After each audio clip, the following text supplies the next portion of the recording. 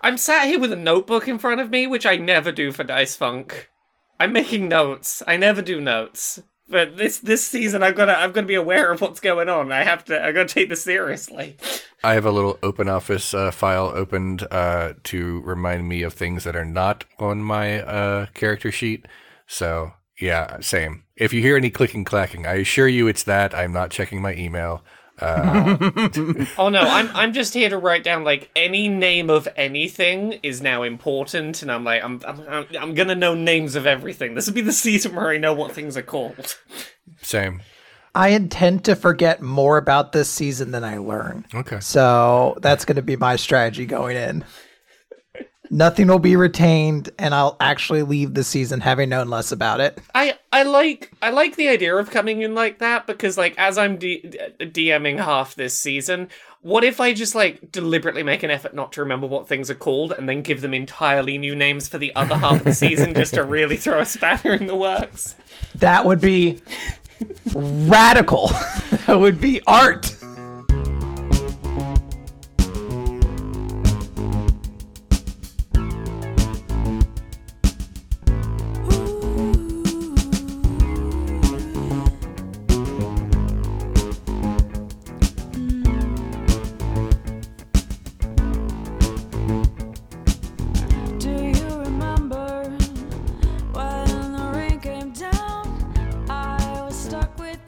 Hello, I am Austin Yorsky. This is Dice Funk, an actual play Dungeons & Dragons 5th edition podcast.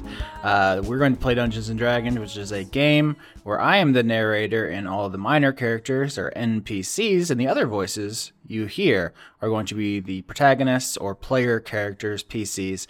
And we're going to go around and introduce ourselves before we start playing. But as far as the game goes, we try to make it very intuitive. Basically, we're going to roll some dice now and then to decide how things work out on a scale of 1 to 20, 20 being a crit, 1 being a botch. Those are the best and worst you can do respectively, and everything else is on a spectrum between there. It'll make sense. I think everyone has gotten a lot more D&D literate over the 8 years we've been doing this. I feel like when I started, I was like, I have to explain what this is. No one knows. And now everyone's like, yeah, dog, I know. I watched Stranger Things, dude. I get it.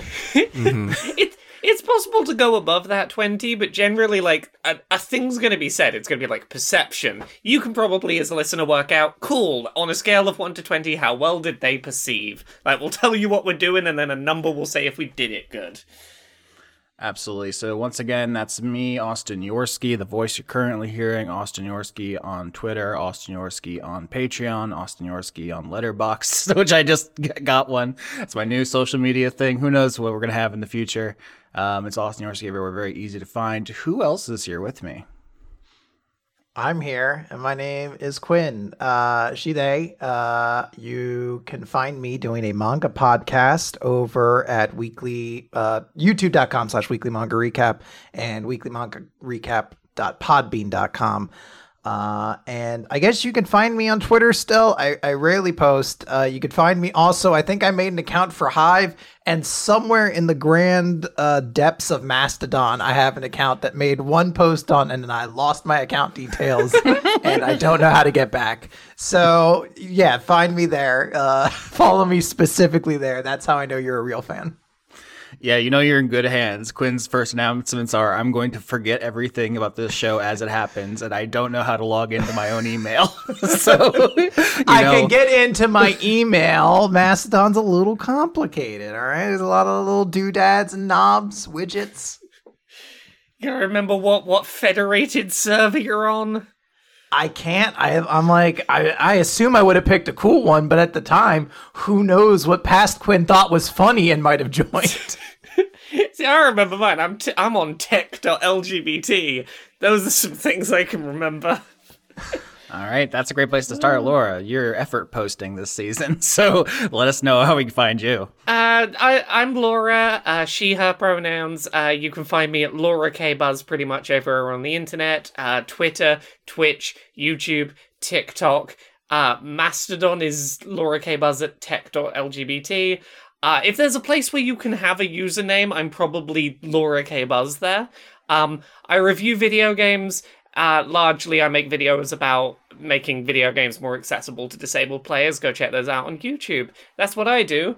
and I'm here playing the game, but I'm also going to be DMing part of this season, so look out for that in episodes that aren't this one. Okay.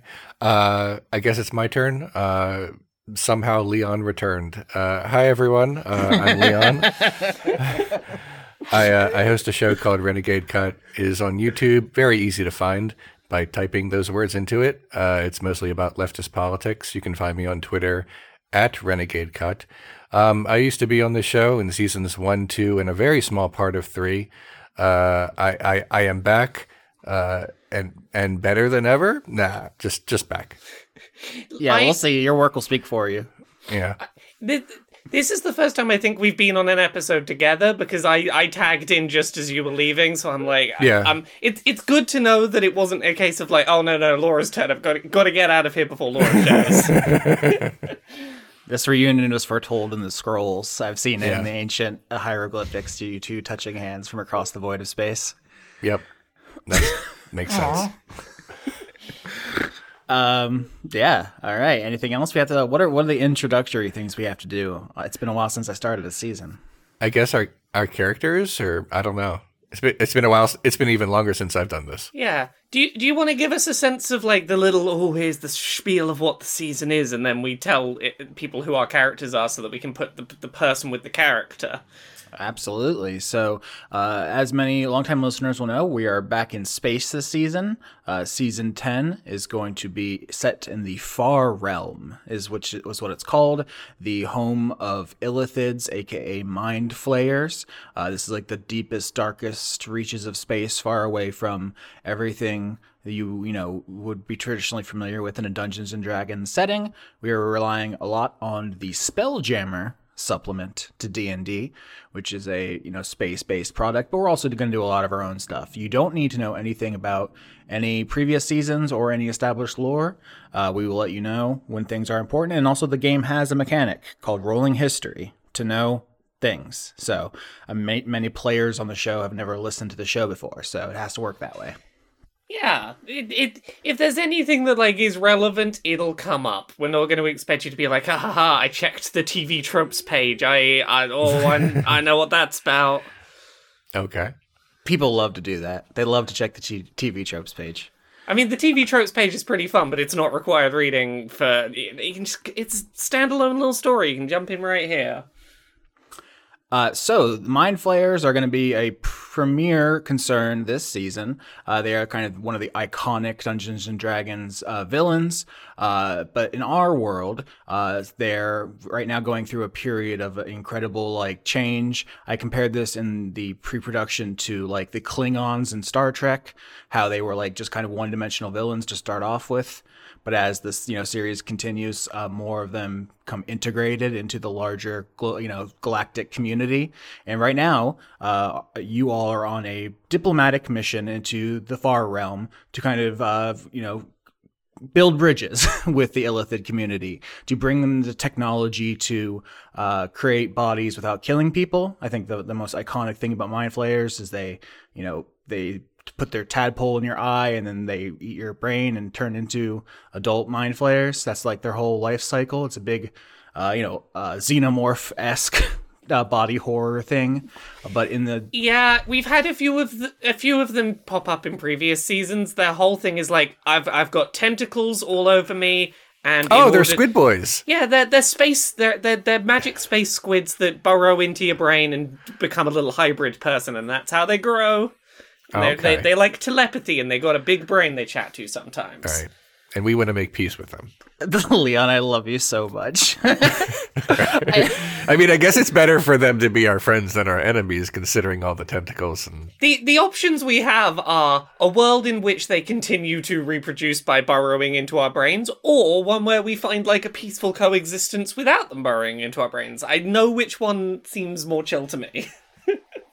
Oh man, it'd be so funny if the first time you see one though, you're like, monster, and just start shooting. Fuck off, you Cthulhu-looking motherfuckers! I'm just gonna crush you.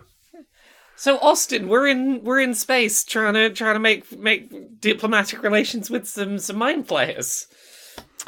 Yes, so you're all aboard this giant generation ship. It is big enough that you can take on Illithids fleeing from cultures who do not want to make friends. And you can also drop off people into friendly societies if they want to be there. So it has like a fully stocked kind of living situation. This is the main home of this season, especially for these characters. Your party is what we're calling the home team. You all live here on the ship, and you're going to stay here on the ship. Mm-hmm. So that's who we're being introduced to right now, is the home team of season 10. So anybody wants to introduce your character and give us a peek inside of their character sheet, now would be a great time. Sure. So my character's name is Saint Cecilia, nickname Cece, she, they.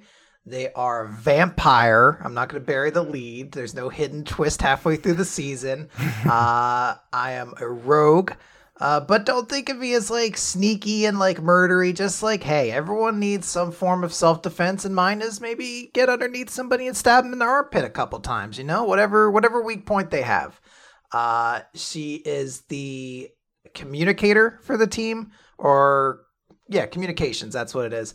And like me, they have ADHD, so if I stop and seem confused by the situation, just understand that's all in character, and I don't know why I walked into that room either.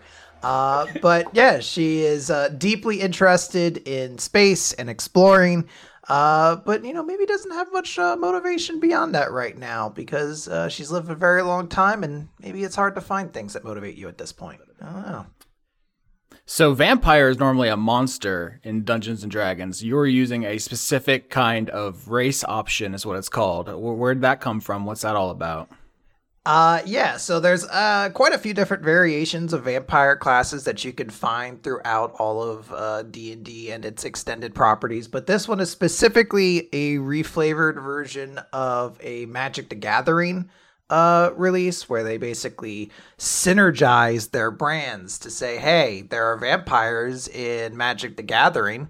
Let's make it so you can play those types of vampires in your D&D game as well. So I decided to take one of those. I believe it was Zendikar vampires, but the type doesn't matter. They're all relatively the same, except for the one place where they're horrible monsters, but I'm not that kind.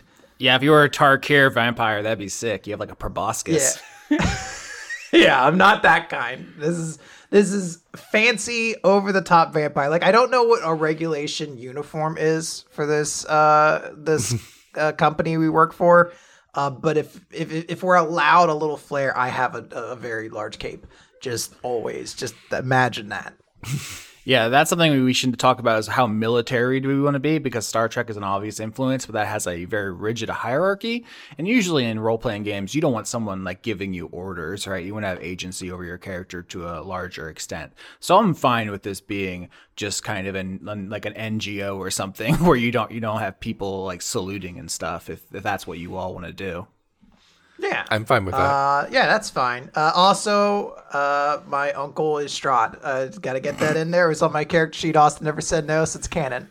I did see that, and it wasn't worth fighting you. Your uncle is who?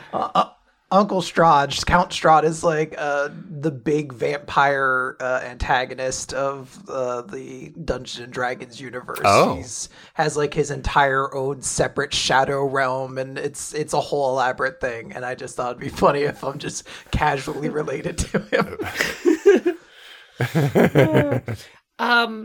I'm definitely on board with the slightly less military than Star Trek setup, even though it does sort of take away our opportunity to like slam a badge down on a table and be like, you can't fire me, I quit. We lose a little bit of that, but I think it's probably a worthwhile trade-off. So Saint Cecilia, the vampire rogue, did you say rogue? Yes. I guess I should also note right now, because the big question people might have is like, well, wait, don't vampires need to feed upon the living? And no, not in this current area, because a synthetic substitute has been invented. But I think we'll get into that more later. But just so you know, there's no fear about necessarily having a vampire amongst you. Yes, synthetic food alternatives is a big motif of the season, because you can drink this, lab grown blood, and the whole point of you being here is to spread the technology to the illithids, basically to give them bodies that they can take over without killing anyone. So just like lab grown bodies that they can put their tadpoles into. And lab grown brain they can eat instead of living people brain. So that's just an important recurring idea, is using technology to conquer the obstacles that make normal D&D such a terrifying bloodbath. Mm-hmm. I'm gonna jump in and tell you about my character now. Why not? This season I'm going to be playing Trizzy, who is a goblin artificer. The way I pitched this character to Austin was, in quotes, oily chaos gremlin. She lives in the walls. She is just a mechanic that scurries around in the walls. She is a perfectionist when it comes to doing her work and keeping the ship running. The way I tried to describe her was that she's been a little too close to an unshielded warp core a couple too many times. She is very, very perfectionist, not very good at delegating. She's just gotta keep her good ship running. That's her pride and joy. She's gonna keep it just how it needs to be. All right, Goblin Artificer, one of the later editions as far as classes go. You're all at level 3, which means you can defend yourselves, but you're not stone cold badasses. If we have Saint Cecilia out here stabbing people with a little sword, what kind of stuff do you have combat wise as a level 3 artificer? Well, as a level 3 artificer, I get to pick what kind of artificer I'm going to be. I'm the kind that has armor. I got a cool little mech suit. It is the Infiltrator armor, which basically makes me very good at bouncing around the place. The way I have built my goblin is a little bit ridiculous. The Infiltrator armor lets me have advantage on stealth checks, but having heavy armor would make me have disadvantage on stealth checks. So put them both together, I have normal stealth checks and really strong heavy armor and no disadvantage for that. So I got my cool little armor and I can fire all sorts of cool blasts off my arms. Awesome. Do you have a background or alignment you want to share at this point? I also don't think we got an alignment for our vampire friend. Chaotic Good is Trizzy's alignment, and background is a reflavored shipwright. If you look at the shipwright background, I basically took all of the things from that, and where it said an ocean vessel, I said a space vessel, and now that works. So if the ship takes heavy damage, I can scurry around fixing it. I am Saint Cecilia is a neutral good character. Sorry. So Cecilia is kind of desperately seeking purpose and direction in life. You said you've lived for a long time and you're just trying to get out there and see stuff. We have Trizzy, who is a greasy little mechanic who loves the engine. What is your specific relationship with the ship? Because I think this is important. You have gone halfway to the end of all creation for this. Yeah, so I don't know how much I'm going to go into this early on, but Trizzy has a relationship with this ship specifically. She was involved in its initial construction, and events went down, and now when this ship goes on red alert, Trizzy is very aware of that happening, no matter where she happens to be, and the result is, well, look, I don't know exactly what's going on between me and this ship, but I need to be here so I can hear if something's going down, and I've got to keep it safe and protected, because I am a little interconnected with it, and I don't know what's going to happen if this ship has a very bad time. I don't know what that's going to do to me, so I'm going to keep it very safe. All right. I guess it's my turn. Okay, I am playing a duck, and my duck is named Bill Webb with 2 B's. Bill is an urchin ranger, but does not use magic because Bill is very upset with magic because Bill used to be a regular duck, and then a wizard cursed Bill with relatively human intelligence. And Bill does not like that at all. I believe Bill is part of this Starfleet analog to pass the time because he needs to keep himself busy so that the crushing weight of his new existence does not bother him too much. Also, being in space might get him closer to finding that wizard again and reversing the curse. And that's who I'm playing. So you are a ranger. Like you said, you're not using any ranger magic. You also have taken some interesting, let's say, non-efficient choices in leveling up.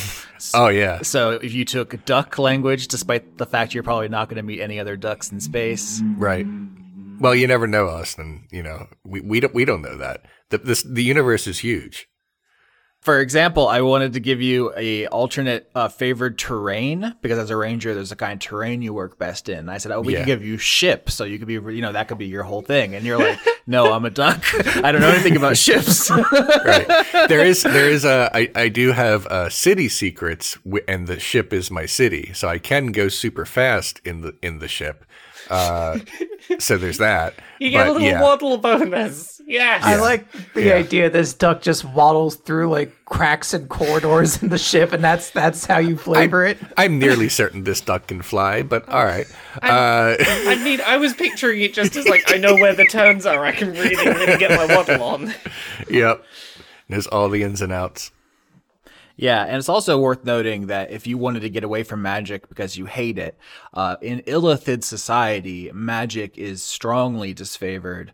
You basically get kicked out of your hive mind for practicing magic because they favor psionics. It's like a whole cultural thing with them. And okay. Mind Flayer culture. Well, we'll get along great. Mind Flayer culture is going to be at the center of this season because it's the whole thing you're here for. It's the whole thing you're dealing with. And so we're going to have a lot of time to talk about that. Okie dokie. By the way, for the people who listen to the show and need to write these things down, the name of the wizard is just one word, and his name is Bonbababi Biblioboo. And that is... That is spelled BONBABBEBIBLIOBOO. You've done a great job of search engine optimization there. No other results are going to be competing too much. No. Leon did not run that by me. No. That one. It's more fun this way. Yeah, you snuck up with that one held behind your back. Yeah. By the way, I scrolled up in the Discord chat. I now know exactly what we're doing. It took me like 2 minutes. It's not a big deal. I'm glad. I'm happy for you. Yeah, the kind of ranger you are is the basic one in the player's handbook. It's funny you get a couple of different ways you can attack, and I thought you would prefer the one where I think you attack someone bigger than you because you're a small duck. That made sense. And you're like, no, I want the one if I'm outnumbered, I go ape shit, which is called a horde breaker. Yeah, horde breaker. Yeah, I'm into that. I think that's cool. I'm into it. And I think Bill is some sort of like security officer anyway, so he's used to like dealing with that kind of thing. I don't know. He has a knife, which I guess he just carries in his mouth.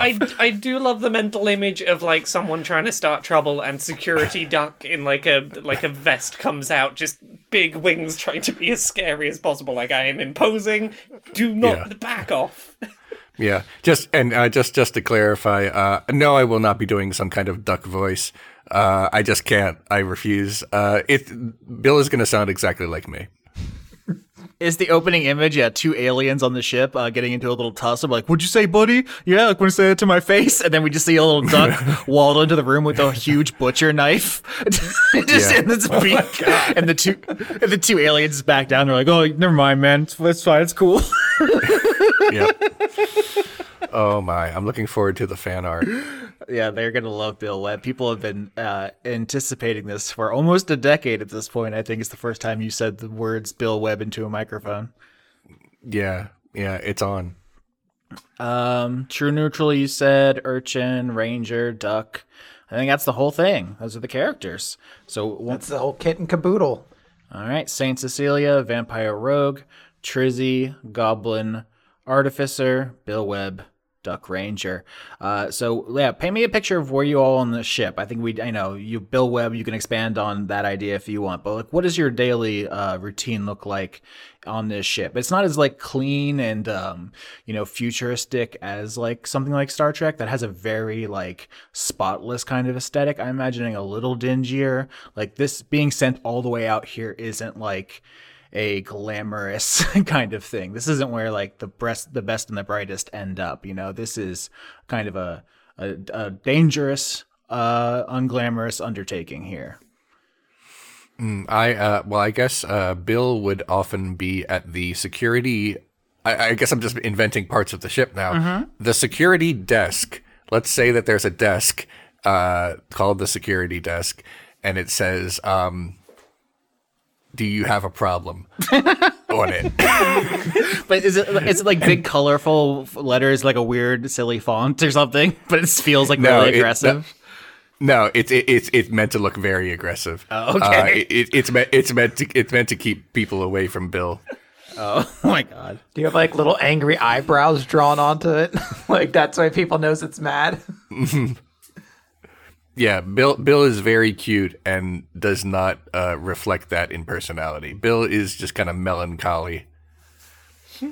I think like day to day, Trizzy can be found in there's a room somewhere down in the bowels of the ship that is it's just a hammock strung up between some like very exposed copper piping. And there is a little box next to it that just says repair requests. The unspoken rule is you don't wake Trizzy to say there is a problem. You just put the thing in there and it'll get done. It'll get done.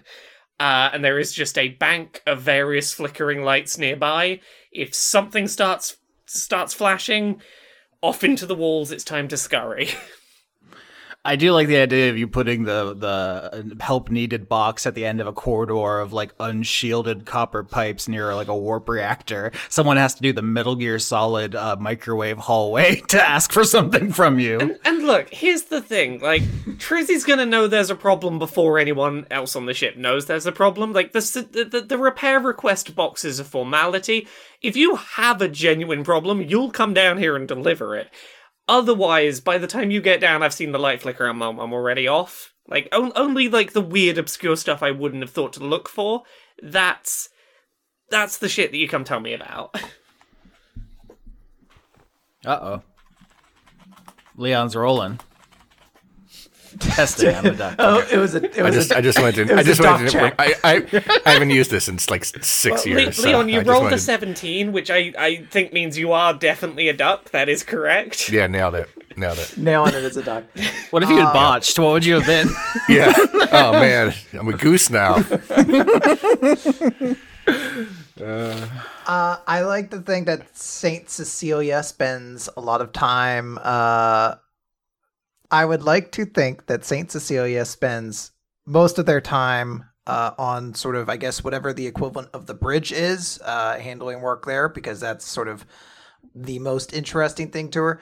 But when it is not that time, I don't know if we have like a bar equivalent on this ship, but I'm going to say we do. Because you can't change it after I say it. Oh yeah, we've got to have like a knockoff Quarks or something. Yeah. We've got to have the weird bar. Yeah. But instead of an Uber capitalist, can I have like an Uber communist at the head of it who doesn't charge for anything? I love it. Absolutely. Okay. I already have the bartender. His name's Andre. He's an incubus. Hell yeah, I love it. I spend a lot of time there because St. Cecilia is a bit of a social butterfly outside of her time working. What was the bartender's name, did you say, sorry? Oh my God, Laura, I love you taking notes. This is so awesome. This is going to be the season where everyone pays attention. I'm horny for it. Look, I'm making notes purely because I need like some kind of consistency for when I start throwing names out. I gotta know who's who. Absolutely. Andre is the name of the incubus. So yeah, he is going to be at the bar, Saint Cecilia. You're sitting there sipping a blood cocktail of some sort. When you get a psychic message, in fact, all three of you do at the same time, from the captain. You said, Leon? Right away. No, sorry. Go ahead. No, I mean, that's good. I want you to respond. That's a great character building thing. So what is we? No, that was all Leon, not Bill. All right. Does Bill Webb have a reaction, or you're like, oh gosh, I have to do stuff? Do I do stuff? Oh, okay. What is the message first? Yeah. So all of you get this same kind of like tingling sensation of you all being like hooked into the hive mind because the captain of the ship is an elder brain. I will put a picture of the elder brain into the Roll20 for us all to look at. I don't think I've set up this season. We are using Roll20 to roll dice, and it's also where I put pictures so we know who's in the combat order. But true to its name, Oh, look at that little guy. an elder brain is literally a giant brain, 20 feet tall sometimes. It is in the command center of the ship, floating in a large vat of like some kind of brain fluid. Just like green goo all around the brain. And if you go out onto the bridge of the ship, you'll just see the captain there floating. I think I said this to you off mic, Quinn, and you said Zordon. Yes, I want this character as Zordon. He's in a big tube, and he gives us, his Power Rangers, his missions. What is our brain captain's name? This is Captain Dumile, Dumile. Got it. So elder brains are the last part of the life cycle of an illithid. So there's the little tadpole, the human squid Cthulhu face, and then the big brain. That's like the full larva pupa butterfly of these aliens. But elder brains' main function is that they psionically link an entire hive mind together so that the illithids can act as one. What you all can do on the ship is a way to like talk to each other, but it's completely optional. Part of the cultural exchange going on here is where normally mind flayers are very coercive in their brain stuff. This is like basically a radio, and you can all do it when you want to. So you can turn off Dumile if you don't want to listen to him, but he talks to all of you and says, "Attention, bridge team! There's a problem with our satellite dishes. Can I get you to go and check?" Yes, but only if you really channel Bryan Cranston playing Zordon in the remake movie energy, where he was really angry all the time. Austin, I have one world-building question for you. If we, mentally hang up on Dumile, does Dumile know that we've done it? Can that be a dramatic, oh, I'm done with this, slam down the hive mind connection? Yes, absolutely. You'd be hanging up the line, and he would know. So that's on the table. Okay, then. So we respond in telepathy as well, or is it just one way? It is two ways. Yeah. Once you are connected to the hive mind, everyone is in the same chat together, essentially. Okay. Oh God, cool. This is our Slack.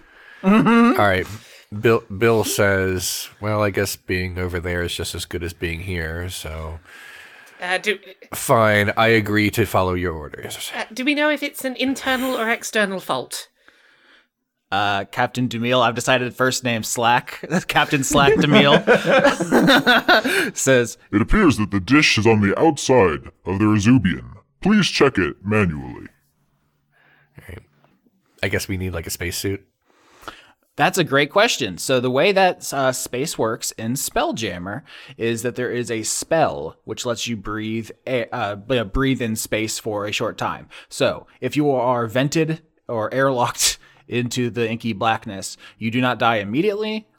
You will survive for a moment. Basically, everyone's clothing is equipped with that spell for a period. Eventually, the spell will run out and you will asphyxiate. But you can make a short spacewalk, no problem. Oh, wonderful. Okay. In that case, I go to the problem. Yeah, let's go. Go. Yeah, go.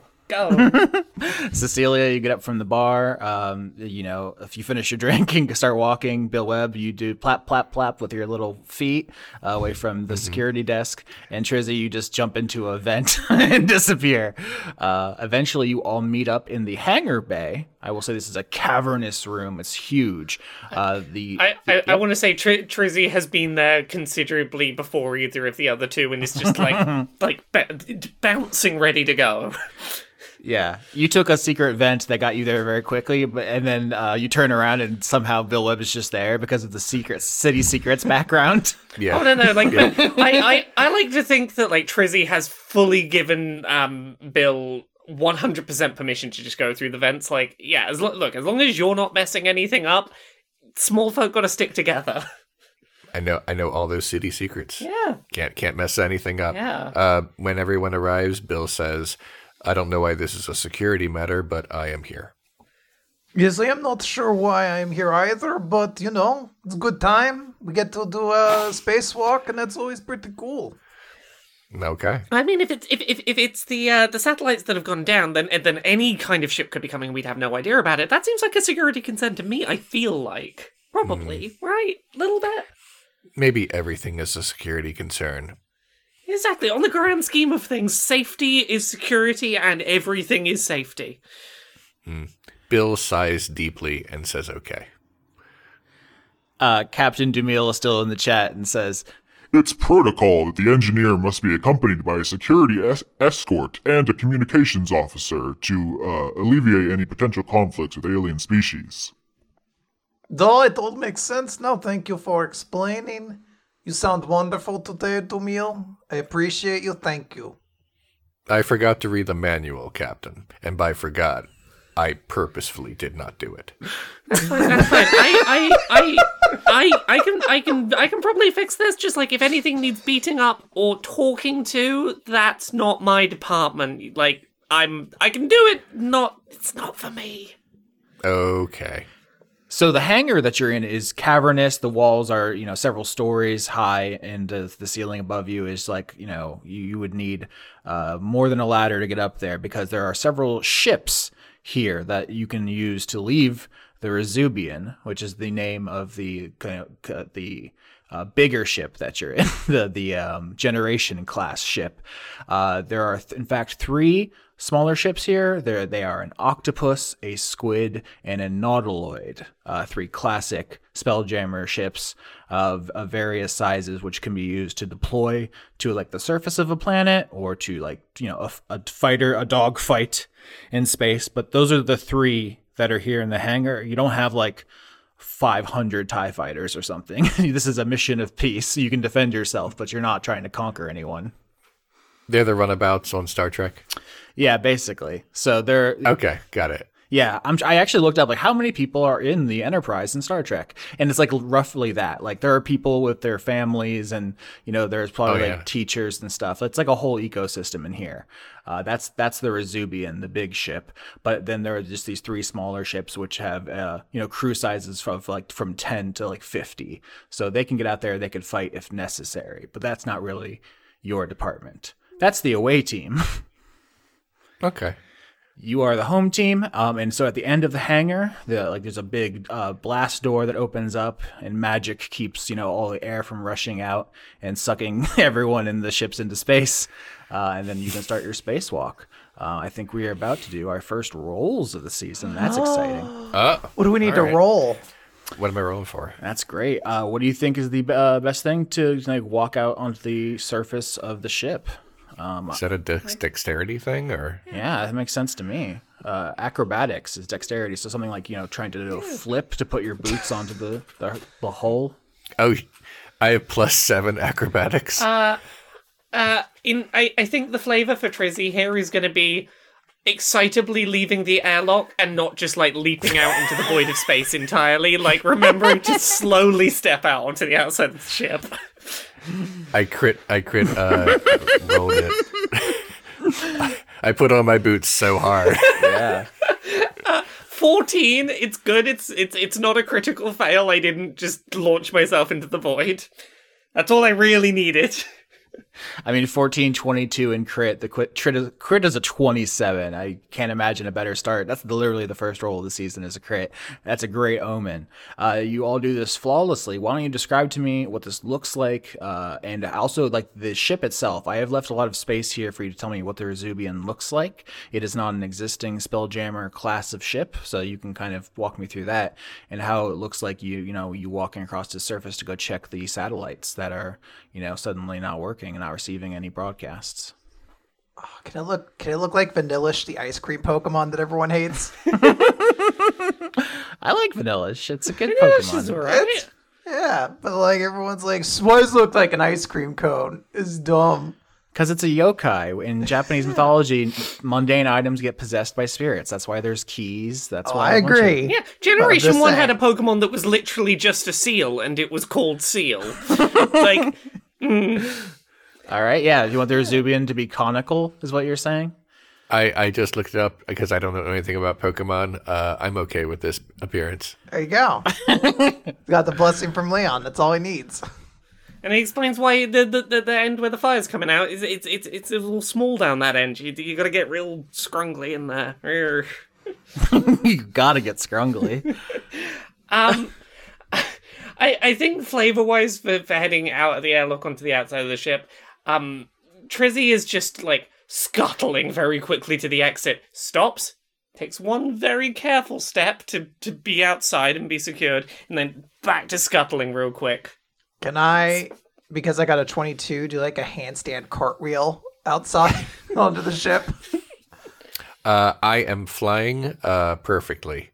Just a wonderful like leap into the air. Yeah, there's no wind in the vacuum of space. I was thinking, are your wings actually useful? But I guess you could control the pitch and yaw of your body, if that makes sense. So you're going perfectly. So because you crit, I'm gonna give you a pretty straight shot to there's like a cluster of dishes up here. You can see them, and they appear to be surrounded by some objects. They are like crusty globes all around them. There's like a bunch of them. I'd say like 3 that are not supposed to be there. They're Okay. Yeah. Does Bill know how to do this? Is what I'm wondering. With a crit, yes. Okay, no, I mean, okay. I just thought that was me getting there, but what I'm saying is Bill understands how space works, like how space technology works. Okay, I would All right, love the idea that you've been on this ship for years and you're still just like, well, yo, what is that out there? Bill has only had human level intelligence for I want to say a few years. Okay, so he understands it's not just nighttime out there. No, he gets it. I just wanted to double check. All right. So you see the satellite array up ahead, and there are some strange objects. What do you do? Can I do a perception check to try to identify or an investigation to figure out what these strange objects are? That's gonna be a nature check to get the information. Ooh. You already see them, so. Okay. Can I join in on this roll? Absolutely. I rolled a 21. I rolled a 20. My nature is +2, so 14. 21 and 20 pass perfectly. I'll give this the highest score. Cecilia, you recognize these objects as jammer leeches, which is to say they are a life form that feeds on the energy of spell jamming ships, and they have kind of nestled into the surface of the Rezubian and are sucking up some of the energy that it produces. And these like crusty globes or something are kind of their hard outer body. And with the 21, inside they have a soft squishy center, but also a dangerous part of them that can lash out at you like a bivalve opening up. Is this a somewhat regular occurrence, or is this like a rare thing for this to happen to our ship? This is like getting barnacles on a boat. I Okay. would say fairly common and not a huge deal if it's dealt with. All right. Is there any kind of protocol when it comes to how to deal with it, or are they just like, I don't get them off? Yeah, get them off. Okay. Yeah. Do these creatures have any kind of like sentience, or are they just like there's little Nami boys? With a 21, I'm just going to tell you they are about as intelligent as an earth barnacle. Okay. Well, I guess the easiest way is just to try to beat them up, I guess. All right, sounds like you're rolling initiative. Yeah, I think Oh, so. already a fight. I love this tutorial mission. Thank you, Leon. I worked on it hard for you special. It's excellent. All right. My initiative is +5. I got an 8 for initiative. I got a 6. All right, Bill Webb is up first. It's very funny that the fucking barnacles beat most of the group, and they have a -5 multiplier because they were literally fused to the ground. I would argue they're already on the satellite, and that That's means true. that they go first. They're there already. All right, Bill Webb, you're up first. There are 3 leeches attached to the array. What do you do? Okay. I guess if we're fighting, Bill takes out his knife and swings it at him. So just to double check, I haven't fought someone in 7 years. What do I roll for that? All right, I'm pulling up your sheet. Yeah. To attack, you roll d20 +7, and if you hit, you roll d8 +7. Oh, there's my attack. Okay, attack bonus. Got it. Okie dokie. All right. I got a 13. That hits. Okay, so then that is my damage right there. So I will roll this dealie.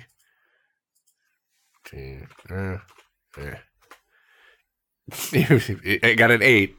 All right, not that much. So Bill Webb runs up with a big knife in his beak and just starts stabbing at the hard outer shell of the leeches, which doesn't do much damage. You rolled minimum on that die, the lowest possible. So you just scratch up the outer shell, and it is now Leech's turn. The one you're stabbing has a opening, kind of like the whole body of the thing splits open, and a fleshy pseudopod strikes out. It is tipped with a sharp point like a dagger. Cool. Bring it on. All right. 13. All right, my armor class is 16. All right, that does not hit. So Nailed it. What does that look like? Is it just your flight suit is stab proof, or do you have some kind of a technique? What's going on there?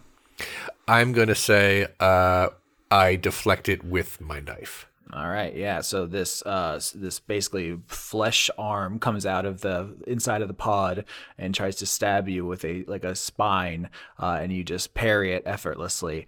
The rest of the party hasn't made it to the leeches yet, so actually the other pods open up and strike at you from other angles. All 3 of them are attacking you. You're first through the breach. 17 and 17.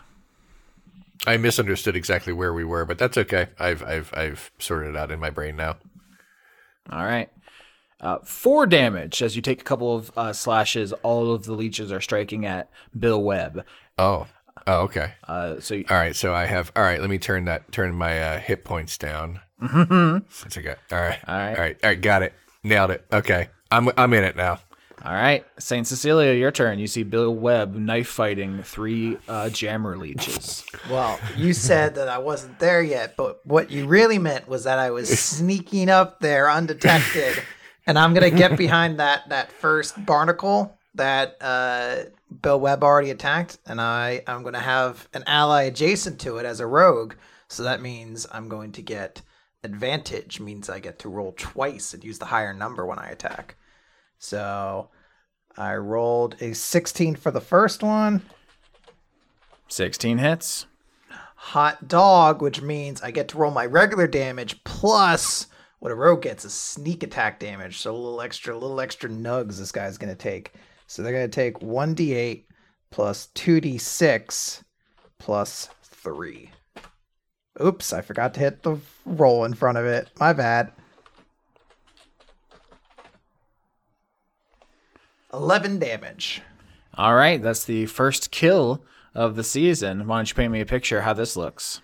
I like to think that Bill is just unfairly being surrounded by these things, and then there's just a small sound as I pry, I put my little I think I have short swords that I'm going to stick in to where they're latching onto the ship and just poof, fry one off and it just goes floating into space. All right. So that one is just lost into the vacuum. Do you have any like specifically technological weapons? Is it like anything fancy, or are they just normal short swords? Rapier, sorry, is what I have because I forgot I modeled her off of Lady Maria from Bloodborne. I like to think that it looks like a normal sword, but probably has like a sci-fi kind of glow to it. Like maybe like a red glow or something like that. And you're like, oh, it's probably like a laser sword, but it looks like a real sword or something like that. I mean, if you're trying to do Lady Maria of the Astral Clock Tower, I mean, it's just blood is splashing out with every stroke. I didn't say there wasn't blood, Austin. You can paint this picture too with me. I pry it off. Blood goes everywhere as it floats to its death in space. It's simply the coolest character in the history of video games. Only appears in a DLC. Laura. Trizzy is going to power up her armor and use lightning launcher. So going to take aim at one of those jammer leeches. 22. That definitely hits. So that's 6 damage. Plus, once per turn, if I hit successfully with the lightning launcher, I can do an extra 1d6 damage to that target. That's another 2 damage, 8 total. All right, so you're wearing this huge, bulky armor that normally a goblin couldn't wield, but you have some kind of technological affinity, which makes it light, just like feather light for you. And it has just like repulsor blasters on it. Is that what we're doing? Basically, yeah. Like the flavor that I have in my head is that no one has thought to put hydraulics inside of heavy armor before, and like suddenly Trizzy's just running around like, yeah, this is surprisingly easy to do, and has. Yeah, just some sort of hand blasters going on that she's using to fire a couple of quick zaps out of one of her hands. All right. We're back to Bill Webb. You see Trizzy zap one of the leeches. Okay, but 2 of the leeches are still alive? Correct. Okay, well, can I use my Horde Breaker power to hit both of them? Absolutely. Okay. All right. Well, in that case, I will do that. Okay. I'll roll that. Okay. That's my +7 thing. Oh shit! I critical hit it. Luck of the devil. That's my second crit of the game. I crit hit this thing, so I guess. So it's like double of whatever it is, right? You fuck with the duck. It's dick you must suck. Oh my god. Well. No, don't do that, Austin. They're corkscrew shaped. Oh my god. This duck is a maniac. Okay, so that's my damage. It's 12, so it's really 24. Yeah, you fucking murk one of them. Holy shit. Okay. All right. Oh, cool. I can just press up and then I go right back to the thing. And roll 20. Okay, so I hit the other one and I also hit 20. Holy shit. Okay, so this is my damage, 13. All right, so yeah, let me think here. So if you put the crit damage on the uninjured one and the 13 on the one Trizzy zapped, you'd kill both. Oh, okay, cool. Let's do that. Let's assume that's what I was trying to do. Okay, why don't you paint me the picture of you fucking Jason Voorheesing these things? It's more like a tornado. It just starts. Bill just starts spinning around wildly, feathers flapping everywhere, and just knocking into these guys real hard, and one of them harder than the other. And then they are goo, I guess. All right, you turn them into pulp and goo, and the battle is won. Cool. Sweet campaign, Austin. Thank you. That was fun. And the ship goes on its diplomatic mission, saves all of Illithid culture, and the world is all better. You win. This is fucking awesome. Oh, yay! I knew we were good at D&D. Yeah, we speedrun glitched through it, so that's pretty good. We were actually, this was supposed to be a scripted loss encounter. We were never supposed to beat the barnacles. Yeah.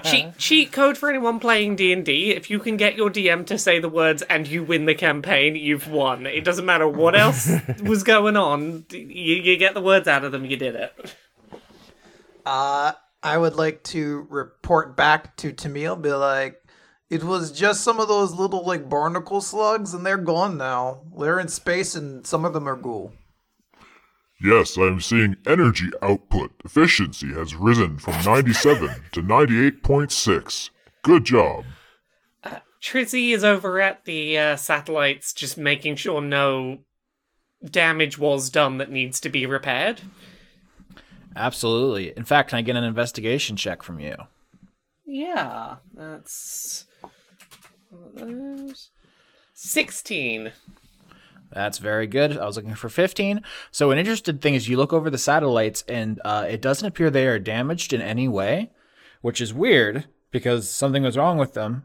But they don't appear to have been interfered with. It seems like the leeches were draining power from the ship, but just a tiny, tiny bit for the ship's size compared to their body. And they didn't damage these satellites, but the ship still isn't getting any broadcasts. That's very strange.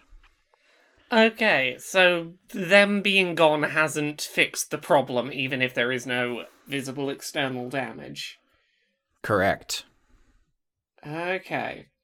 Is this a thing where, like, do Jammer leeches regularly build up on the outside of the ship? Like, is this a thing where we would expect, like, those two events to be connected, or have we jumped the gun here a little bit and there could be some other cause? Yeah. That's a great question. Jammer leeches are pretty common, and they can cause damage if left unattended. But it doesn't seem like that's what happened here. Something else is wrong with the satellite. With the 16, I'm telling you that they did not damage it, and it doesn't appear damaged. So something else is going on. The mystery is deepened. Can we do a perception check to see if we see anything else in this area that seems off? Sure. All right. I have +2 to that. I rolled a 20. Jesus. I crit again.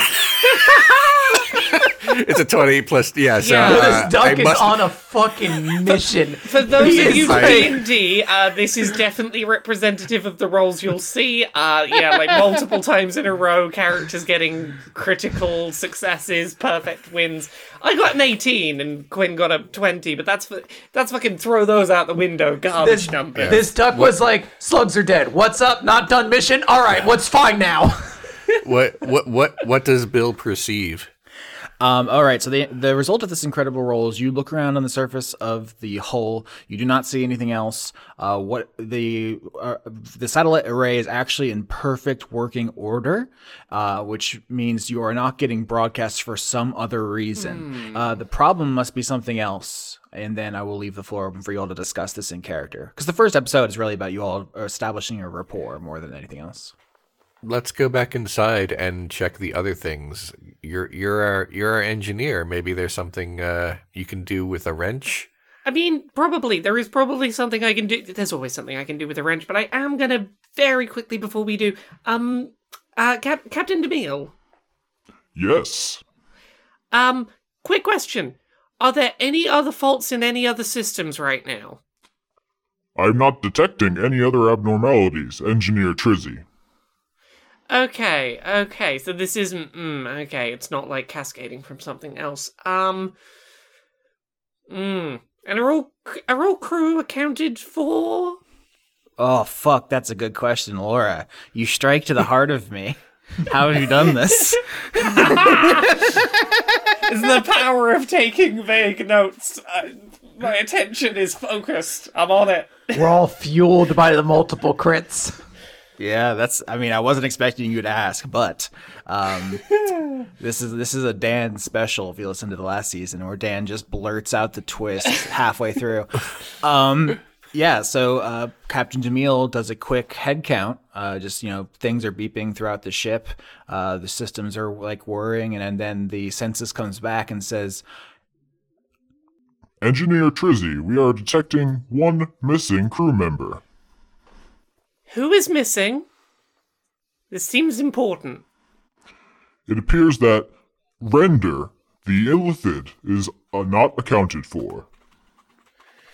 Well, oh, shit. Crew? I guess I know something I can go fix with a wrench now. Got my knife.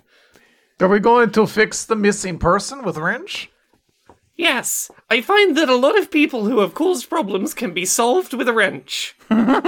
Captain, I crit 3 times. Oh my god. Very good, Security Officer Webb. I will put that note in your file. Okay, then. All right. Okay. Bill kind of like motions towards his knife and is like, I'll come too. Yes, I would like to see how this ends. This has kind of become my entertainment for the evening, I feel like. Fair enough. Let's go. And, well, I guess we should go at the same speed and arrive at the same time instead of me using City Seekers to get there first, because this might be a fight. Well, I mean, look, Trizzy's gonna be sprinting as fast as possible anyway, because there's work to be done. So, like, Okay. it could just be the two of us run off Okay. quickly through the holes and just leave our not so tiny friend behind. That seems like a bad idea, but all right. It does. I mean, Come on, hurry up.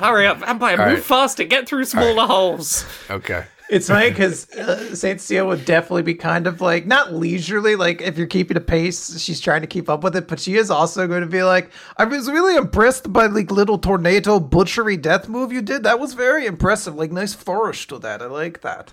Where did you come up with that? I learned it back when I was a regular duck, to ward off predators, because that's just a thing that happens when you're a duck. Did you always have the knife when you did that, or is that like new element? No, regular ducks don't know how to use tools. We're all blissfully ignorant, which is what I would like to be again one day. I can understand that. That does seem like kind of like luxurious lifestyle when you get down to it. Oh yeah, yes. The offer still remains to just like hit you really hard in the head with the wrench and see whether that does it and gets you back there. I feel like the risk is too great. I'm gonna stick with my. If we find a scientist that knows like very specifically where to hit someone on the head to put them back to blissful ignorance, I'll let you know. You'll be first to hear. Thank you. Right now, my plan is definitely to find Bon Baba Bee Biblia Boo. Gesundheit. I have to point out, I feel like that name would sound great coming out of a duck. Like, I feel like a duck would have a very fun time trying to say that. Absolutely. Austin, so this person's missing. Are we kind of trying to guess on where we might find a lead? Yeah, like if we know like the name of this person, do you know where their station is? One would assume. That's a great question. So 2 things. One is navigating the ship. You know where everything is, basically, but there are knowledge rolls to do better, and we will do that in a moment. The other is, I wasn't expecting you to get this far already. So We nailed it. yeah, you really crushed it. Can I get history rolls to know where this person should be? Yeah. History. Okay, I have nothing for history, so it's just like a regular D20 for me. 16. 6. Oh, I had a bad roll now. 16 as well. Once again, I've rolled exactly the same number as Quinn. We're on that same wavelength. When Bill's like, look, I'm not critting this. I can't put my whole crit-ussy into this one as well. We're like, hey, let us be the wings beneath your wings. Did you say wings beneath my wings? Don't ever correct me, Austin, ever again. Bill Webb has a dragonfly situation going. Just a bunch of sets of wings. 16 and 16 passes. You know that this missing person, Render, works in the PR department of the Rezubian, which is to say, making material and stuff to pass out in Illithid cultures to say like, hey, we have an alternative for you. You don't have to eat brains anymore. There is kind of, a conflict within Illithid society. In fact, this is a great point to mention that the terms Illithid and Mind Flayer, which are used relatively interchangeably in normal D&D, have taken on a kind of charged context in this universe, which is to say, people say Mind Flayer with disdain. That's like what you're flaying minds. You're a monster. This is like you are signaling that you think that these people are, monsters and disgusting. Where Illithid, the more like proper clinical term, is kind of signaling that you think they are people, like elves and dwarves and orcs. They're all just people. But then the same thing has kind of caused a backlash in Illithid culture, where people who don't like non-mind flayers were like, oh no, I'm not an Illithid, I'm a mind flayer. Like, fuck you, I'm gonna eat your brains. They have, it's kind of a cultural backlash where those two terms have become kind of charged. So that's something like the PR department on the Rezubian would deal with. Would we have any kind of idea? Like, I assume we've had some interaction before with Render. Could I get like any kind of general idea as to like what their temperament's kind of like? Yeah, like what's his deal? Yeah, with 16s, I will tell you that Render has a pretty traditional story, which is that they want to be friends with non-Illithids. They are open to the possibilities of interspecies cooperation, but they come from a, conservative colony where people are like, no, we eat brains. That's what we do. That's our identity. It's delicious and it's cool. And taking, brain alternatives is for, cowards and pussies. Like they're just not into it. It's that they left their home to join the Rezubian because they want to further cooperation. It's like going home at Christmas and explaining to your family that you're vegan now and having just the big circle of what do you expect us to do about that at Christmas dinner? Yeah, I didn't want to make it one-to-one with vegetarianism, but obviously there are some applicabilities there where it's like, it's not enough that you want to make those choices for your life. Other people see it as like an infringement and an attack on them. Yeah. So with that knowledge, I can't speak for everyone else, but I would be going into this under the assumption of like, I'm not expecting necessarily something nefarious to be going on or something like that. Like this could just be a missing person right now. Yeah, as much as like before this conversation, I was joking about hitting Render with a wrench. I think that Trizzy's probably going into this with Render has been kidnapped or something on the ship, rather than Render is off doing something nefarious. Austin, can we call the organization just like Smarfleet? Because I'm going to call it Starfleet like 100 times. And if it's something I just similar... realized we're like an hour into this and we forgot to actually officially name whatever company we're part of. Look, this would not be the first Dice Funk season where we've just changed like one letter of a thing and that's what it's called now. Like I think it was last season or the season before we had Schmorida for Fantasy Florida. The season is called Rezubian because the ship you're on is the setting. What organization deployed the ship is less important. We can give it a name. Before we started the thing, I said it could be just like the ambassadorial arm of a government or a corporation or anything else. And we throw out some names. But can it be the Solitaire, and then I can get like a portion of the $21 you're promised in the credits? I mean, that's a really inside baseball for long-term fans, but I don't know that it's going to come up all that much. So I was just thinking that, if like in the last space season, we had a company that built spaceships and they were called Dagger Milk. So this could be like the DM Rezubian, and that's all that ever comes of it. That's what I would do if I was writing this as a novel, but okay. Sounds good to me. I'm still probably going to call them Starfleet a couple times, though. That's fine. Yeah. At the very least, call them Space Fleet. Yeah. I liked my idea, the Velvet Foxes. You did throw that out there before recording in a move some have called jarring. Is that a charity? Is that what is that? Is that a government? I just like the name, like the idea that they created some sort of like spacefaring adventure squad, and then someone said, "What should we call ourselves?" And someone said, "The Velvet Foxes," and nobody disagreed. I mean, I'm happy for us to be the Velvet Foxes. I have no problem with this. Okay,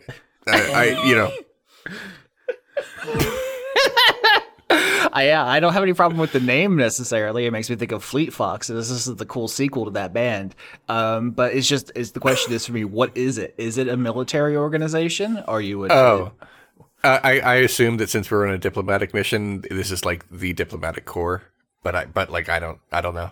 That makes sense to me. I don't know. The way I'd sort of imagined this, and like, feel free to step in if this doesn't sound good, but like. Mm-hmm. I was sort of picturing that if we're a group of people from various planets and backgrounds trying to do diplomacy for something as important as trying to broker peace with the Illithids, I pictured us being like a diplomatic arm of some sort of, I guess like a galactic council of some kind, some sort of body that is like there are representatives from lots of different planets that have come together to basically be like, hey, if there's something important that, like, we all should probably be trying to help with, we've got people that are one sort of group. And that we've been sent by that sort of, like, the collection of planets.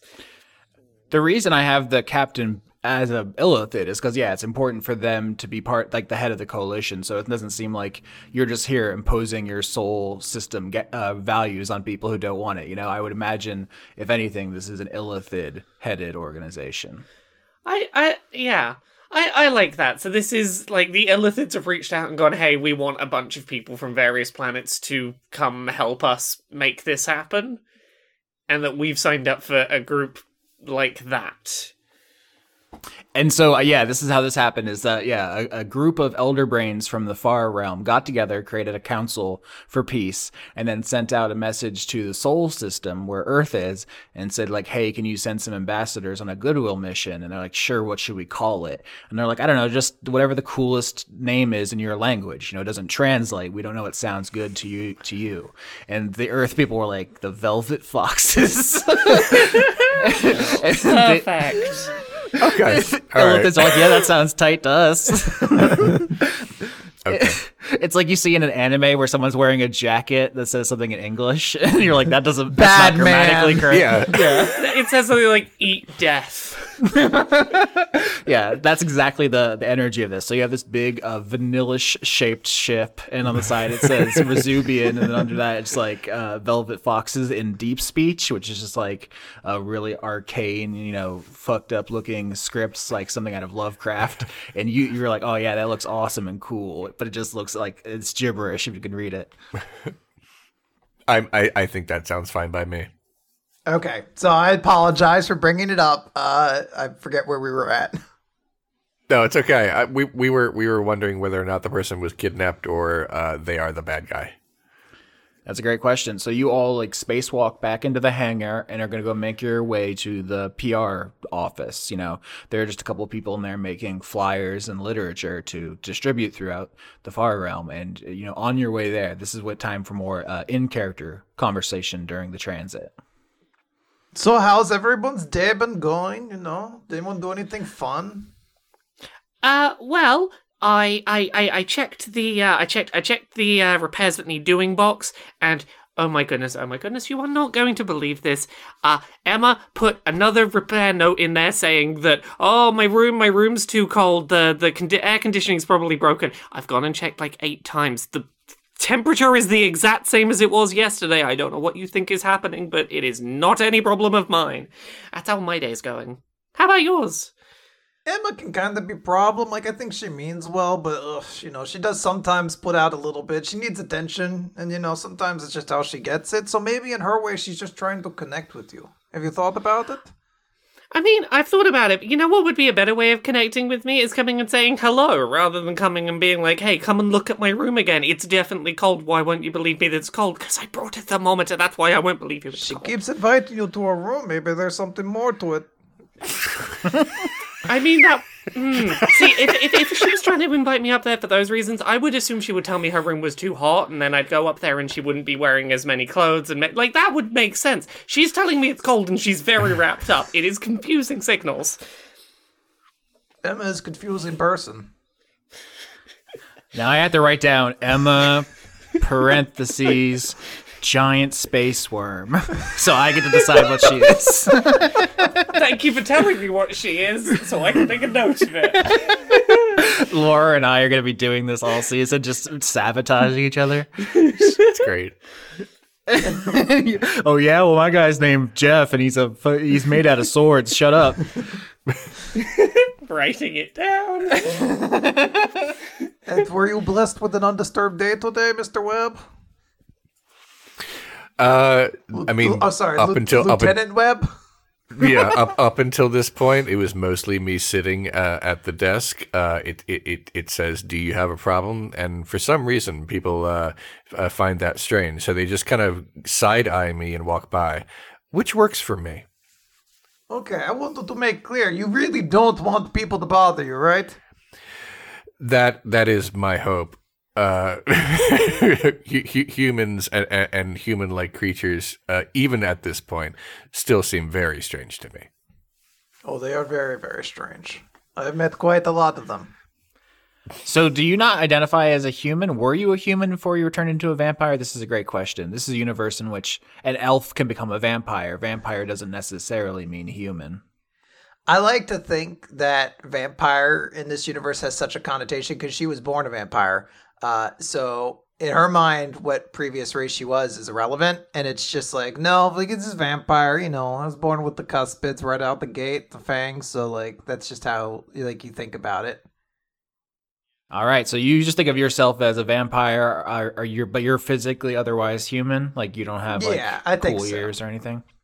I mean, I have pretty cool ears. It's just they're not like a different race ears, you know. They're very nice. They're round. Like talking shit about my ears? What's going on? Yeah, very, very kissable. What do you have a problem with my ears, Austin? Now I'm self-conscious. I also like during this walk back through the hangar, Bill Webb covered in leech goo, just a knife dripping of viscera. Well, they shouldn't have gotten in my whirlwind. Yeah, Emma, the giant space worm, is the janitor. She's following behind you, sweeping up after you. Big mop. Okay. Can I do an insight check on Emma? Do I notice Emma's maybe like giving any kind of eyes towards? Every space season has the insight roll for interspecies love, so let's just get it out of the way. Okay. I roll a 13. 13's not good enough to detect that. Her face is hard to read on account of all of the feathers.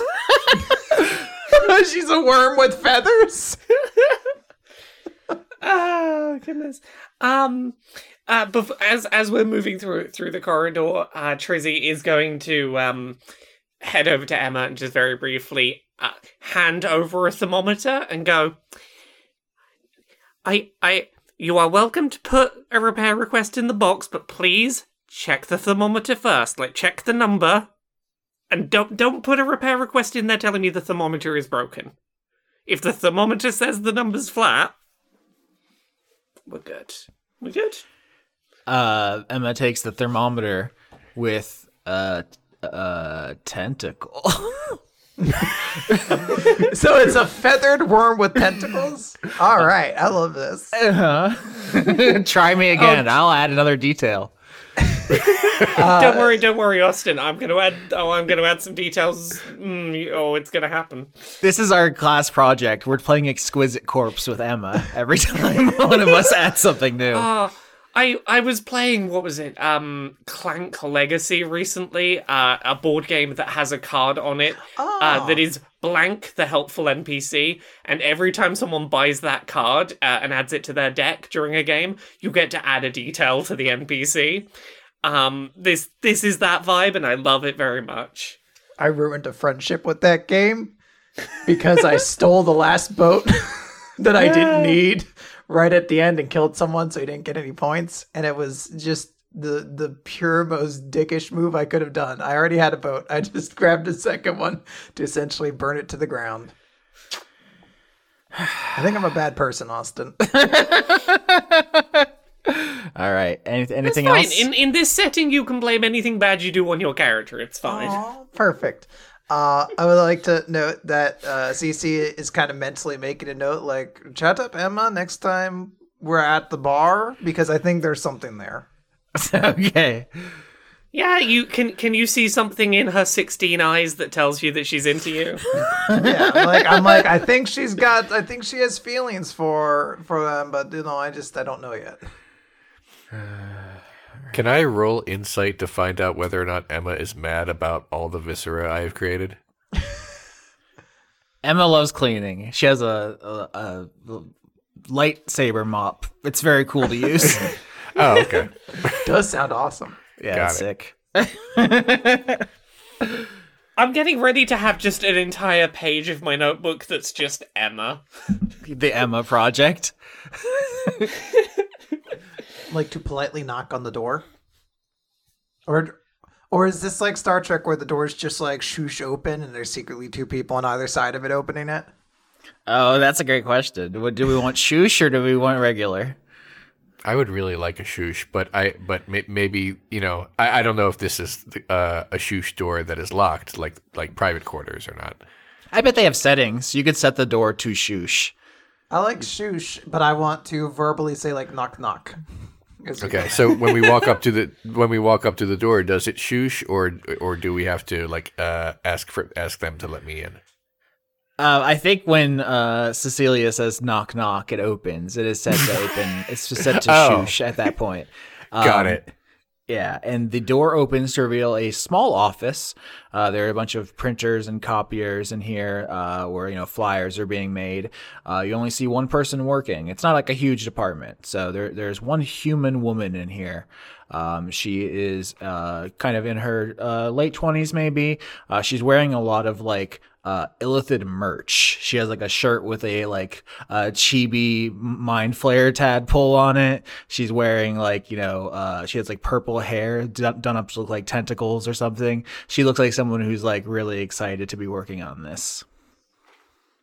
Hello, how are you? Oh, I'm good. Just another day at the office. I got a whole new campaign here. Do you think I should have Velvet Fox's initiative so big? No one knows what that means. Can I just put it in the corner? I think the fact that it's so mysterious is what makes it so intriguing. But unfortunately, I do have to ask, are you all alone all today in the office? She looks around as if to say, like, what do you mean? And then she says, yeah, it's just me here. I think Render must be sick or something. Oh yeah, so they did not come in today? Nope, it's fine. I didn't really have all that much here. I'm just resizing these, and she shows you like a leaflet series, which has just different pictures of the artificially created bodies that you can get from the Rezubian. Oh, thank you. May I roll an insight to just make sure she's not lying that Render hasn't been here today? Yep. I rolled a 4, which would give me a 7. However, I do have a feature with my rogue archetype where if I ever make an insight check to determine if a creature is lying, I treat a roll of 7 or lower as an 8. So I have an 11 actually. All right, 11's good. Yep, you think she's telling the truth. She just seems like she's working. So Render didn't come in today. She seems focused on her work, which she seems to genuinely love. Yeah. Bill, I'm sorry, go ahead. Yeah, no, go ahead. Oh, all right, I was just going to say, Bill says, where is Render's workstation? She points you to a desk that is covered in like pins. It has like a little, little metal pins that you can wear on your bag or your jacket or whatever, which have different kawaii illithid faces. Okay, can I roll an investigation on this workstation? Absolutely. All right, I'm gonna investigate the crap out of it. 12. Well, yeah, just slightly above average. I will say that you see. Just pens and paper and pencils and rulers, just arts and crafts stuff for what they're making here. There's not anything particularly suspicious. If anything, you can find where Render's sleeping quarters are. Let's just say like there's like, some kind of key card or something with the number on it, so you can find where that is. I take the key card. I'm taking it. All right. Yeah. So that's what you got here. You can go look in that place if you would like. But this person here, I didn't give her a name. This is Dot the human. She has pink and purple nails. They're supposed to evoke Illithid. Your nails are gorgeous, by the way. I appreciate that. Thank you. I want you to do mine sometime. Absolutely. Can I? What else you got going on here? You looks like you could use a whole fresh dew. Do you want something a little squiddier? I can't. No, I don't think I can go with squiddier. I need really to kind of embrace like gothic darkness vibe at all times. It's not really where my core is, but like it's kind of like an ambiance part and parcel, kind of deal. So like maybe like ribbons, but like ribbons that look like blood. Oh, blood ribbons is great. I mean, I think Gothic is really in the Far Realms right now. There's a whole spiked pauldron craze that's going on. So if you get anything sharp on your shoulders, they love that. So like any kind of like spike on pauldron, does it need to be like stud, or like you could actually kill somebody? I think the bigger the better, you know, but if you're not ready to commit to that, because they're heavy, right? A metal spike's heavy, so you don't have to go fully. You gotta, you could start small maybe and work your way up. So I just want to say for flavor, this conversation's been going on long enough that Trizzy is like, has gone into the wall, climbed up a little bit, and is like looking at the conversation from like a panel out of the wall up on the side now. It's just Okay. like, just like, this is a little too long in a brightly lit, quiet room. I'm just gonna, like, I'm here, I'm having the conversation, I'm just in the wall a little bit. And to make it clear, CC is intentionally kind of engaged in this conversation to make sure everyone else has like a chance to like do their work if need be. So like nobody should hopefully have seen Bill Webb over at the station or anything like that. Yeah, she definitely doesn't seem like trained in counterintelligence or anything. I think you all have pretty good command of this scene. She seems to be, a pretty earnest person. In my notes, I under dot I wrote the Iliad weeaboo. Absolutely, that's 100%. Yeah. I'm glad I came across. All right. I just had a thought. Can I don't know all the details of what the ship can do. Can we scan? I don't know how to put this. Can we scan an area for life forms? Is what I'm trying to say. Yeah, I think survival check is the closest to that, because we do want to still be something you have to try and can possibly fail at, but that would be like reading the system or something. Okay, what I'm trying to do is I have the key card, so I know where this person lives or whatever. So I would like to scan that area to see if they are home. Absolutely. Roll me survival, Bill Webb. I tried to get there, and then the Windows thing happened. Okay. Crit. Fuck me running.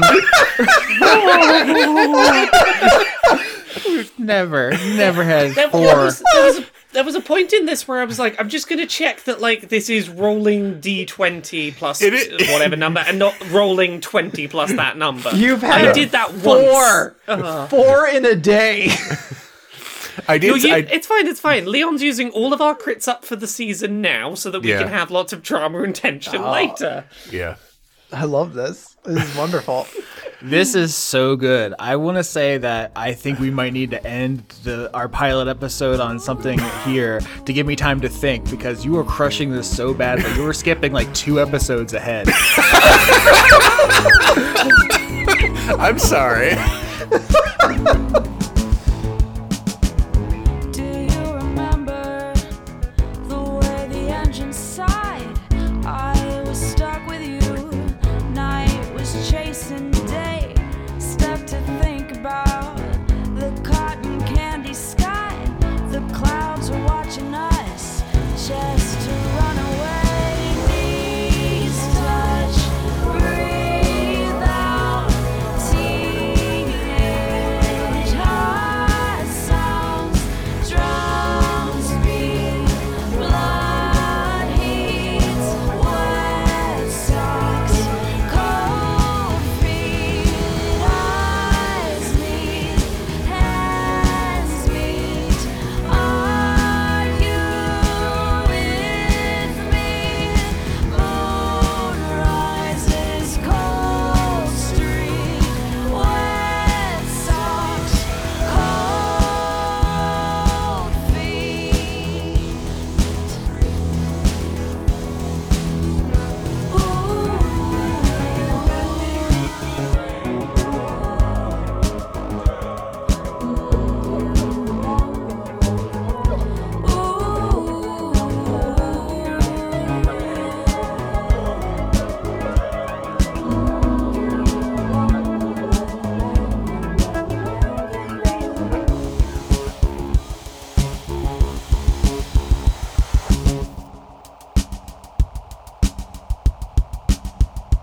Ooh.